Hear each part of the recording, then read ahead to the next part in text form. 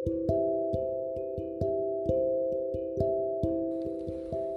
guys, welcome back to Tinkling Tales.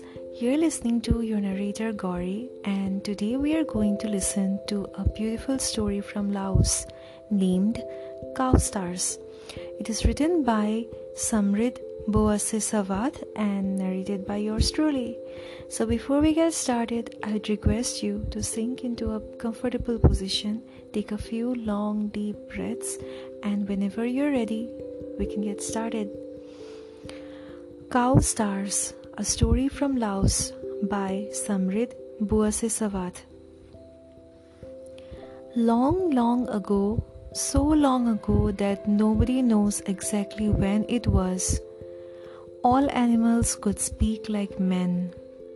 At that time, there was a cow and her calf, a daughter who lived in a forest near a beautiful lake. The cow loved her calf as she loved her own eyes, and the calf loved her mother as she loved her own heart. They stayed in the forest safe and happy for a long time until one day something terrible happened to them. One evening, the cow left her calf at home while she went to eat grass near the lake. Suddenly, a huge tiger appeared and crouched to attack her. The cow was very frightened and didn't know what to do. She thought of her calf and was very worried, but she tried to be calm. "Oh, King of Tigers, I beg you to pardon me. Do not be in a hurry to kill me now. I have a calf at home waiting to drink my milk. Please allow me to go back home and give her the milk. Early tomorrow morning, I will come back here so that you can eat me." The tiger looked at the cow, afraid and pleading with him like that, and took pity on her. Have you got a calf?" he said. "If you are speaking the truth and will come here again so that I can eat you, I agree to let you go home so that you can give her the milk. But do not forget to come back tomorrow morning. I will be waiting here for you, and if you do not come, I shall go and eat both of you. Do you understand? Do not forget." "Certainly, sir, I will not forget," replied the cow fearfully. "Letting me go to my calf is kind and merciful. Go quickly then, and do not forget to come back to me tomorrow morning here," the tiger answered. At this, the cow was very glad and thanked him profusely. She returned home crying, "Come, my child, be quick and drink your milk now. From tomorrow morning you will not see me again, and you shall have no more milk to drink." The calf was surprised and then said, "Why do you say that?" she asked. "I have never heard you speak like this before." Her mother wept. "Oh, my child," she replied, the tears streaming from her eyes. "This evening I was very unlucky. When I was looking for grass to eat, I met a big tiger. He was going to attack and eat me, but I asked him to let me come back to you and give you milk. Tomorrow morning I must return to be his victim.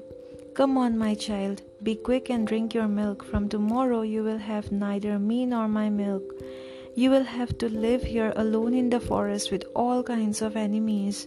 Be careful, protect yourself, and try to escape from them. Look at me now, because this is the last time you will ever see me." The calf looked very sad. No, my mother," she responded. "You must not die. You have me for your daughter. A mother's task is her daughter's also. Therefore, I will go to die in your place. Be calm and do not worry. I will gladly give up my life for you. It is my duty to go and let the tiger eat me. May you have a long and happy life, my mother." When the cow heard her calf's words, she was heartbroken, pitying her daughter but at the same time very proud of her. No, not at all, my child. I cannot let you die. You are still too young with a long, bright future ahead of you. You cannot go to be the victim of the tiger for me because without you, my life has no meaning. It is better for me to die, and may you have better luck in the future. We cannot know the future, she added, but we have to be hopeful about it. While they were talking, the sun began to rise. It was the early morning of a new day. The kind little calf suddenly left her mother and hurried to meet the tiger. Her mother ran after her. The calf appeared to meet the tiger before the cow, crying out, "King of tigers, do not eat my mother. Come and eat me instead. My meat will be tender and delicious. Help me to do this good thing for my mother." The cow ran up, crying at the same time, "Master, do not eat my child. She is young and still very small. She will not fill your stomach. Come and eat me according to our agreement, and you will have much more meat as well as helping to do my duty as I wish." The tiger was astonished at these words. "Why do they not fear to die?" he asked himself. "Both of them asked me to eat them. Animals are usually afraid of death. This is real love between a mother and her daughter, who are so close to each other that each would even give up her life for the other. I cannot destroy this love for my stomach. I will grant them their lives because of their goodness." Then he spoke.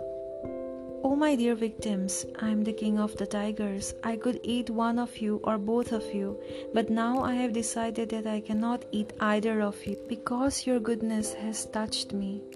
You would sacrifice your lives for each other. I am very pleased with you, so I will give you your lives. Go home and be happy forever." When the tiger had finished speaking, he leapt into the forest and disappeared before the cow and her calf, now very happy, could thank him.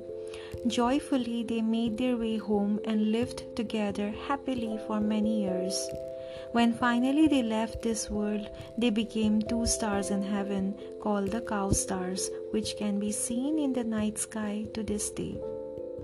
So that is the end of this wonderful story, and this story was translated by the author, that is Samrit Bouasisavath, and well, that's it. So thank you so much for listening. I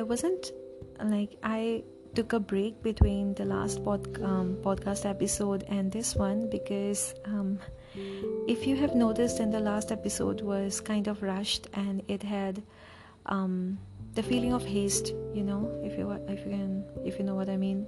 And I kind of took this break to take a breather and just get into the beat once again, and just meditated a bit, and just try to relax, which is pretty difficult these days because we have only been quarantined for so many months.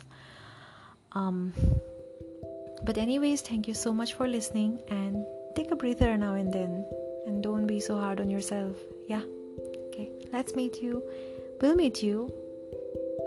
Why I'm saying we, it's just plain old me.